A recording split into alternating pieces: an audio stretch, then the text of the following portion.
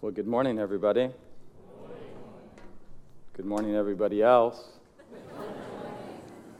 And happy Sabbath, or should I say happy salvation by grace through faith alone in Christ Day. I think that's a little better, kind of theologically robust to remind us what it means, right? Well, that was the best children's story I've ever heard. I see no reason to even have a sermon, but we're here, so we may as well launch right into it.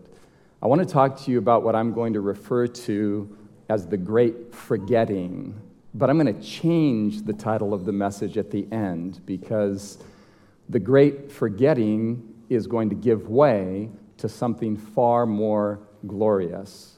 Now let's begin by acknowledging that Agatha Christie is without question one of the best-selling authors of all time. I'll just hold this. There she is. Don't you love that hair? There she is, Agatha Christie. If the sides don't move, I'll just kind of hold this up and you can move it for me if for some reason it doesn't work. Is that cool? It's on. It's green. It is flashing, whatever that means. So Agatha Christie is one of the best-selling authors of all time. She specialized, of course, in crime novels, right?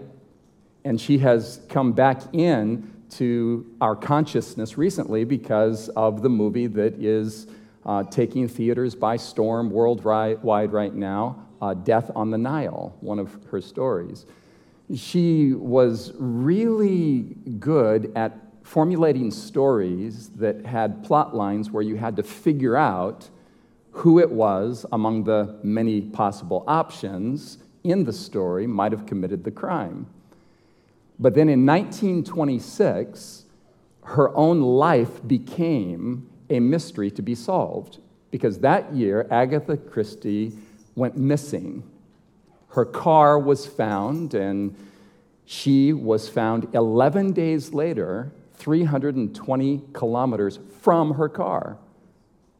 She was found by her husband, Archie, who testified upon finding her that she has suffered from the most complete loss of memory, and I do not think that she knows who she is. And in fact, she didn't know who she was. She does not know me, and she does not know where she is.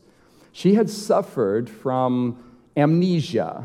Now, we know from the medical science that has come down to us through the ages that amnesia can happen, and mostly happens, by head injuries, by a physical injury. But Agatha had suffered no physical injury, but she had suffered a moral injury. Archie, who found her, she had discovered 11 days previous, was having an affair. And in a subconscious effort to block out the reality of her situation, which was more than she could bear, she erased her own identity. She just simply forgot who she was for 11 days and went wandering off from her car. Now, this was in 1926. At this same time, there was a lot of study taking place with the emergence of psychotherapy. So, of course, there was Sigmund Freud, who was the father of psychoanalysis. And then there was a contemporary of what I'm going to suggest to you is that Agatha is not alone in her experience, that we've all forgotten who we really are. And I'm not saying this to be cute. I'm not exaggerating for effect. I'm suggesting to you a concrete reality that I'm going to endeavor to demonstrate, and I think you'll track with me, that in fact, we all have forgotten who we really are, and that Jesus came into the world specifically to restore the memory of our forgotten identity. Now, during the time that Agatha Christie was wandering around, forgetting who she was due to the moral trauma of a serious violation of relational integrity, one of Sigmund Freud's contemporaries, and in fact, a student of psychoanalysis himself, a man by the name of Pierre Genet, was embarking upon a study that involved interviewing or doing psychoanalysis on hundreds, literally hundreds of trauma victims.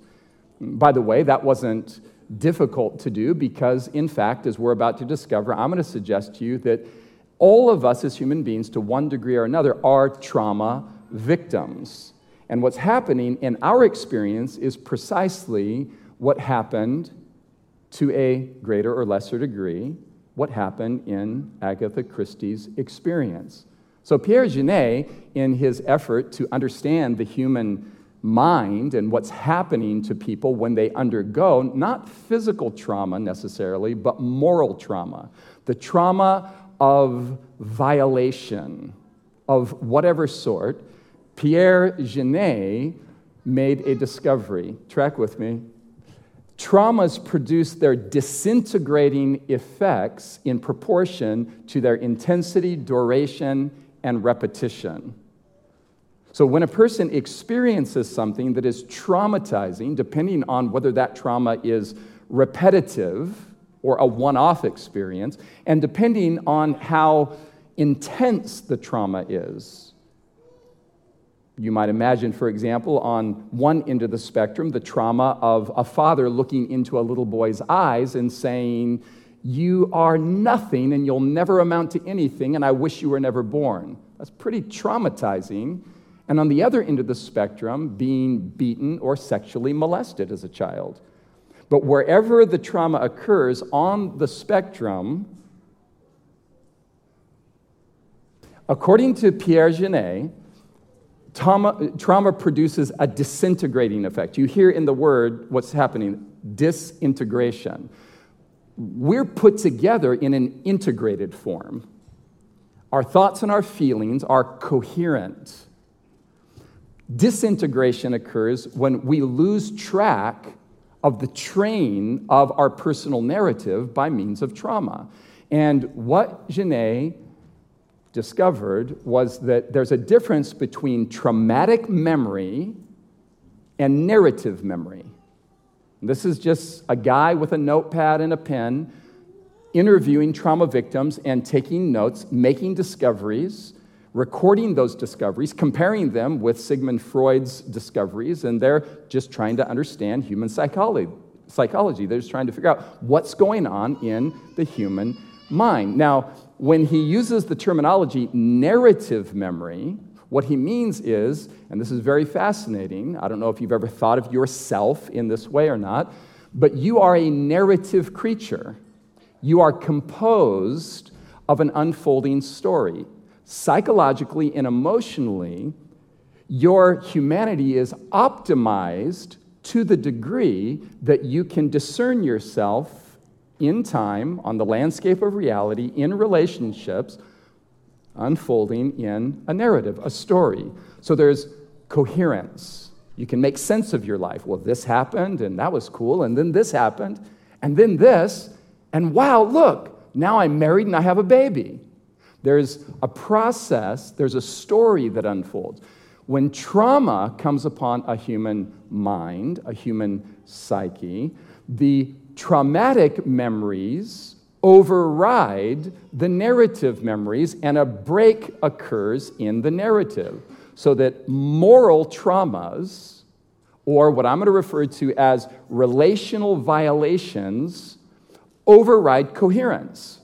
And suddenly your life doesn't make sense. You might even say to yourself in your mind or to somebody else, my life just doesn't make sense. I don't know what to do with myself. And so that lack of coherence, according to Genet, produces an effect. The person becomes unable to integrate their traumatic memories, and they know that their life should be different, but unable to integrate their trauma memories, they seem to lose their capacity to assimilate new experiences as well. So do you see what's happening here? Somebody offers you or me an opportunity in life, but I can't envision myself succeeding with that opportunity because my trauma subconsciously makes me believe that I'm incapable and that the narrative train or plot line of my life has been broken. It is as if their personality has definitely stopped at a certain point. We call this now, and this language was developed later, arrested development. We all know, and we've either been or met, an adult male who is in fact a moral child. So you have a woman that you meet, she's 35 years old, but she operates at a maturity level of an 8-year-old, because it was at that 8-year-old level, that 10-year-old level, that the trauma occurred that caused her or him to turn inward and to shut down and to feel a sense, even though if they can't explain it, a sense of incoherence. My life doesn't make sense. It was making sense when my mommy loved me. It was making sense when my daddy was affirming me. My life stopped making sense when my daddy abused me. And the narrative is broken. Not only does the person experience a kind of stopping of their personality development, he says that they can't enlarge anymore by the addition or assimilation of new elements. A person becomes afraid to try new things, to branch out, to experiment with the beautiful things of life for fear of failure, for fear of additional pain. So this is phenomenal, you guys, because here's a guy in the late 1800s, early 1900s, who just by observation and asking questions and doing interviews and taking notes is saying, wow, this is amazing what happens to a person when they undergo trauma of some kind. So what I'm suggesting to you, what Genet is suggesting, is that relational violations cause me to lose track of who I am in relation to others. In fact, I am engineered to always be looking out of myself to the best interest of others. But when I'm traumatized, I turn inward in an act of self-protection, and I become self-centered in my emotions. So I can't feel what you're going through because all I can feel is what I'm going through. And this was an experience that Agatha Christie had. I become disoriented on the landscape of social relations. I just don't know how to maturely relate to anybody. I have a short fuse. Somebody cuts me off on the highway and I can't process what just happened to me, and so anger comes up in my heart, which is traceable, if I understood my situation, to earlier violations that I don't understand are still with me in adulthood. In the book, The Body Keeps the Score, which I brought to you 2 years ago when I was here, I'm going to bring to you again the work of Dr. Bessel van der Kolk, because he, building on the work of Genet and Freud, picked up on these ideas and did his own work in psychoanalysis and says that traumatized people, check this out, simultaneously remember too little and too much. I don't know if you've experienced this. Probably the moment I articulate some of these things this morning, you will probably be feeling like, wow, nobody's ever said it like that, but now that I think about it, that's been my experience. To remember too much is to have the trauma and the pain magnified in my consciousness so that it becomes a lens through which I interpret what people are doing to me. So a guy, for example, has a girlfriend, and he might be super possessive and jealous. But that possessiveness and that jealousy he's projecting on her, she could be perfectly innocent. She's looking at the potato chips in the grocery store, or the crisps, as you call them, and he thinks she's looking at the guy that just walked by. So he's interpreting the phenomenon around him, the social phenomenon around him, through the lens of his own trauma. Are you tracking with me so far? Okay, so what does it mean to remember too little? Well, to remember too much is to remember to have the traumas magnified. To remember too little is to literally forget that I am a creature, I am a being, I am a person who is best optimized in life by loving others and receiving their love. I lose sight of that, and I'm in survival mode. I'm just processing reality the only way I know how, because my pain is overriding the coherence of a good story. van der Kolk goes on and says, ordinary memory is essentially social. That is to say that if the human mind is operating the way it's supposed to operate, I perceive myself in relation to others. My memories are social. I see you. I feel you. I hear you. This is called empathy. But empathy begins to shut down when all I can feel is my own hurt. So then he says that this ordinary memory is essentially a story that we tell for a purpose. So I see myself as an unfolding narrative. But there's nothing social, he says, about traumatic memory. It's not social. It's not a story. It doesn't make sense. The coherence of my life just starts to break down at a subconscious level. And so I don't know what to do with myself. And I begin to make choices that compensate for the lack of coherence. Ordinary memory, he says, again, is social. It's a story. It's important for you and I to understand, as we're about to get into the biblical perspective on this, that your life is essentially a story. And the story that your life is gives coherence and meaning and significance to your life. If the problem with post-traumatic stress disorder is dissociation, well then, van der Kolk says the goal of treatment would be association. The problem with trauma is it separates me from me and thereby separates me from you.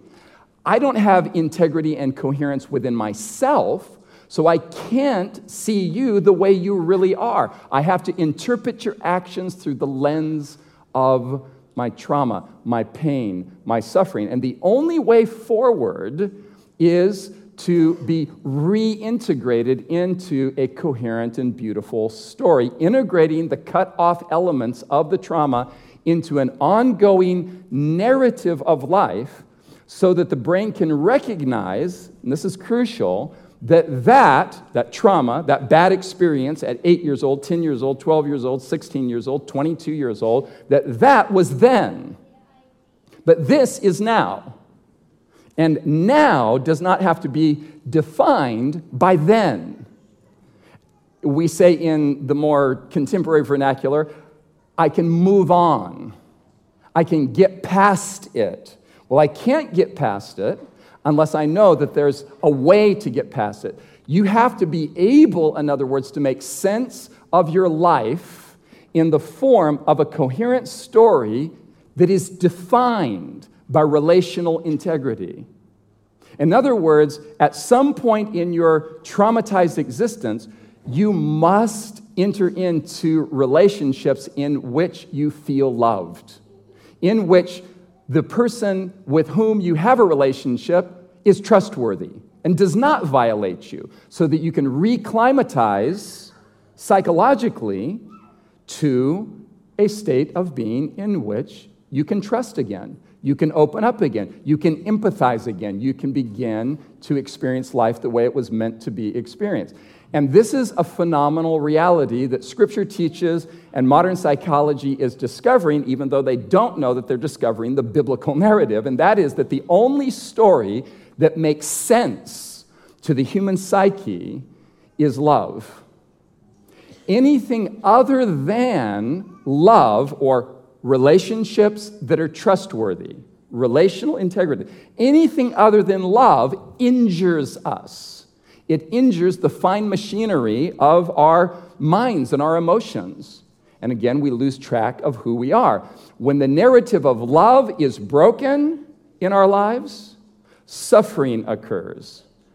And that suffering occurs in the form of mental emotional trauma. Brené Brown is doing a lot of work in this regard, and she is a researcher on an extraordinary level. She does a lot of reading, apparently, because she says, if you ask me, as a researcher, if you ask me the one thing that I know for sure, after 200,000 pieces of data, I know that in the absence of love and belonging, there is always suffering. That I know for sure. Now, this is a scientist, this is a researcher speaking, very tentative the way they speak. I don't know if that's really, really true. I'm still studying it, I'm looking into it, but Brené is saying, okay, I don't know a lot. There's a lot that's unclear, but one thing that I've nailed down, one thing in all the reading and all the research one thing I know for sure, human beings without love and belonging suffer. That, she says, is an absolute certainty. And the absence of love always, according to Brené Brown, according to van der Kolk, according to Genet, the absence of love always entails pain on a social, psychological, emotional level. And where love is missing, you guys, where love is missing from a human life, we try to fill that void with obsessions and addictions that simulate love, that fill the space with a pretense of love, a pretense of fulfillment. Love has to be simulated if it doesn't exist. And this is why we plunge ourselves into all kinds of different addictions. And in our culture, one of the things that we're witnessing that is completely understandable in the context now of what we're talking about this morning is the hypersexualization of our culture is symptomatic of the fact that we are starved for love. We are starved for love, and sex is substituted for love because sex makes us feel like we have the intimacy that we long for, even if we know it's a lie. Because the average person, if given an opportunity to choose, would, excuse the typo, rather be lied to than be alone. I mean, think of all the popular songs that essentially say, tell me lies, tell me sweet little lies. Tell me you love me even if you don't, and I'll believe what you're telling me so that I can survive in this world. So the Bible is essentially a story of two different narratives to choose from. Now track with this. The Apostle Paul understood this 2,000 years ago. And he says that through one man's sin or relational violation entered the world. This one man, of course, is who? This is in the biblical story going all the way back to Genesis. This is who? This is Adam. Through one man, sin or relational breakdown entered the world. And then he says in chapter 5, verse 14, that Adam is a type of him who was to come. In Paul's thinking, there's Adam, and then there's one other person. Who's the one who was to come that Adam was a type of? Well, he's speaking, of course, of Jesus. The Bible is the story of just two human beings. You say, wait a minute, there's all kinds of human beings in the Bible.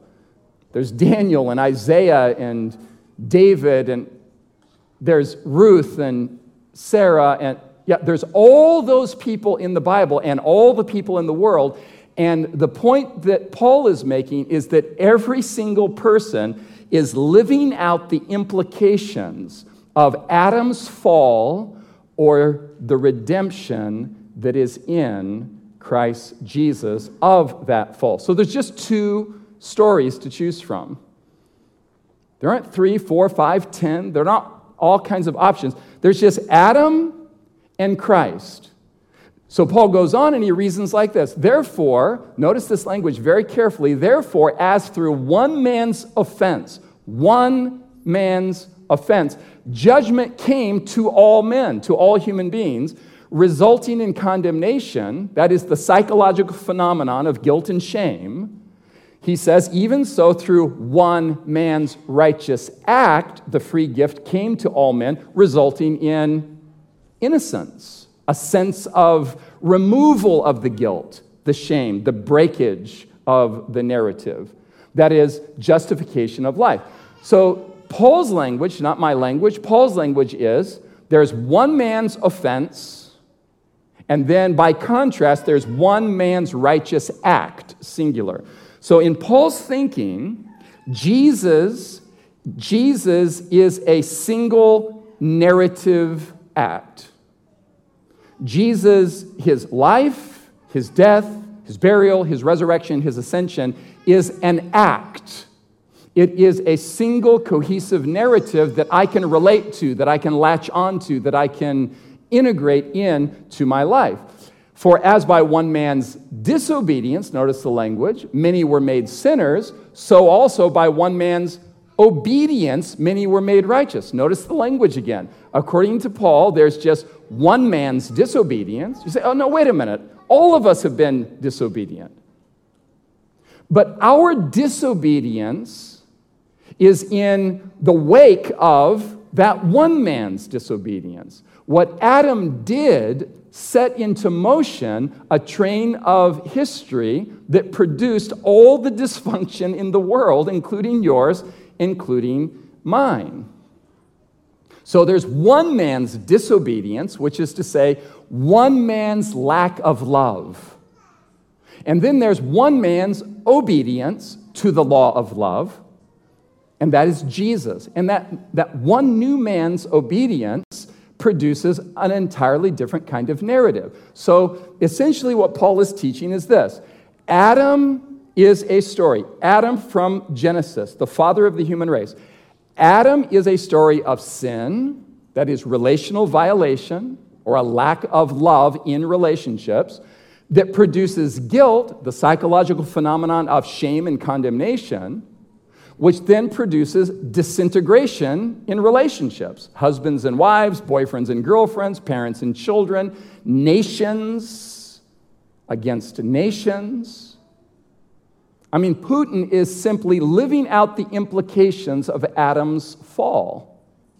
He himself, and it's difficult to sympathize with him, is a trauma victim of some sort who is turned so inward with narcissistic, egocentric mania that all he can see is himself and his goals, regardless of the pain and suffering it causes the rest of the world around him. And the same is true on maybe a micro level for all of our life. So Adam's story is sin, guilt, and disintegration. But Jesus, and this is incredible, Jesus is the story of a restored love, leading to a restored sense of innocence in which the guilt is offloaded from the human conscience, that leads to a restoration or reintegration of relationships. In other words, to the degree that I begin to receive God's love for me in Christ, I can begin to love you the way I was always meant to love. This is Paul's theology. This is, in fact, the gospel. So each of us, without exception, it doesn't matter who you are or whether or not any one of us has ever thought it through the way Paul is explaining it. Paul is explaining things with words that we experience on a relational and emotional level, whether we've ever articulated it or not. And all he's saying is that each of us are living out either the plot line of Adam or the plot line of Christ, without exception. Your life is a narrative of self-centered shame and guilt and trauma, or your life is a narrative of healing and innocence and reintegration with others at a mature level of love. One of those two things is happening right now in your life and mine. Adam was the beginning of a good story that went bad. This is Paul's thinking. This is Paul's theology. Adam was the beginning of a good story that simply went south. It went bad. Jesus, by contrast, rewrote Adam's story. And this is why Paul refers to him as the second Adam or the last Adam. Think of Jesus like this. Jesus isn't merely a historical figure 2,000 years ago, God in the flesh who died and rose again and ascended. Jesus is the representative of the whole human race. Jesus is the new man, singular and corporately. He is the eschatological man. He is the human being who now puts on display before us what it really looks like to be a true human. So when we look at Jesus, there's a sense in which we are looking at a prophetic mirror. You look at Jesus and you think, that's what I am supposed to be like. Jesus loves in a way that resembles my potential, whether I've realized it or not. I can be like him. I can experience the beauty of loving the way I was mentally, emotionally, and biologically designed to love. The whole thing can be put back together in a beautiful story in which my guilt and shame is offloaded and I have a sense of innocence before God, so that now out of that sense of innocence, I can begin to see you with a whole new perspective as a person who I can love and forgive when you have violated me, rather than to dig in my heels and to hold a grudge and to carry the anger and the bitterness of the violations and the traumas that have been inflicted upon me. I can be free to move forward in life to build a completely new story. And so Paul, from that premise, that was Romans 5, he introduces the narrative of Jesus in the form of a ritual. He says in chapter 6, verse 3, he says, "Do you not know that as many of us as were baptized into Christ Jesus, were baptized into his death?" This is very strange language. Okay, Jesus died. How does his death constitute my death? Paul is simply saying that when I'm baptized, when I go under the water and I come back up, I have engaged in kind of reenacting the narrative of Christ. Therefore, we were buried with him through baptism into death, that just as Christ was raised from the dead by the glory of the Father, even so, we also should walk in newness of life. Do you see what's happening here? According to Paul, baptism is a mini reenactment of the death, burial, and resurrection of Christ. It's me identifying with his story as my own new narrative. I look at Jesus and I see him dying with self-sacrificing love for others rather than retaliating. I look at Jesus rising from the grave, victorious over sin and guilt, and ascending to the right hand of the Father to the victory position, and I look at him, I'm baptized, and when I'm baptized, I'm simply enacting that story and identifying with it. I'm saying, I'm done with Adam and his narrative of sin and guilt and disintegration. I'm identifying with Jesus and his love and innocence and relational integrity. So he says, for if we have been united together in the likeness of Jesus' death, certainly we also shall be in the likeness of his resurrection. Knowing, Paul says, Paul's complex, but you got to track with him, knowing that our old man, singular, that is the old version of humanity that is corporately ours as a whole. So there's humanity, and there's humanity 2.0. There's the old operating system, and then there's the new operating system. Jesus is the new operating system that optimizes the human being so that you and I can flourish and grow and mature and flower into our true potential. So baptism is simply and profoundly the act of remembering who we really are in Christ. For Agatha Christie, it was just 11 days of forgetting who she was. For you and me, it's our whole lifetime until we encounter Jesus. And we look into his love and we say, that's who I'm supposed to be. I'm meant to be a man, a woman, a human being who loves like that. Jesus is my Savior, by which I mean Jesus is my new narrative. I'm going to live out the implications of his life, death, burial, and resurrection. The bottom line is simply this. Your life, my life, will only make coherent sense as a story that entails giving and receiving love. Apart from that pattern of existence, giving love, receiving love, first, on the vertical level, receiving God's love and loving God back. And then on the horizontal level, out of the beautiful abundance of my fulfillment in God's love, on the horizontal level, to begin to love my wife, my husband, my son, my daughter, my nana, my papa, my friend, my colleagues at work, my fellow human beings, whoever they may be. My life now takes on the meaning that is in many form historically represented in the person of Christ. One man becomes the author of a new narrative that you and I have the privilege of identifying with. And so the great forgetting gives way to, in Christ, the great remembering. I've forgotten who I am, but when I look at Jesus, now I remember.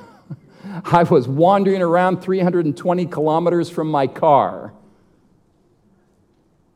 And then he looked into my eyes, and I began to wake back up to the truth that I am not a trauma victim. I am a healed, restored, innocent creature of the divine image with the capacity, by God's grace, to love like Jesus loves. Thanks for your time.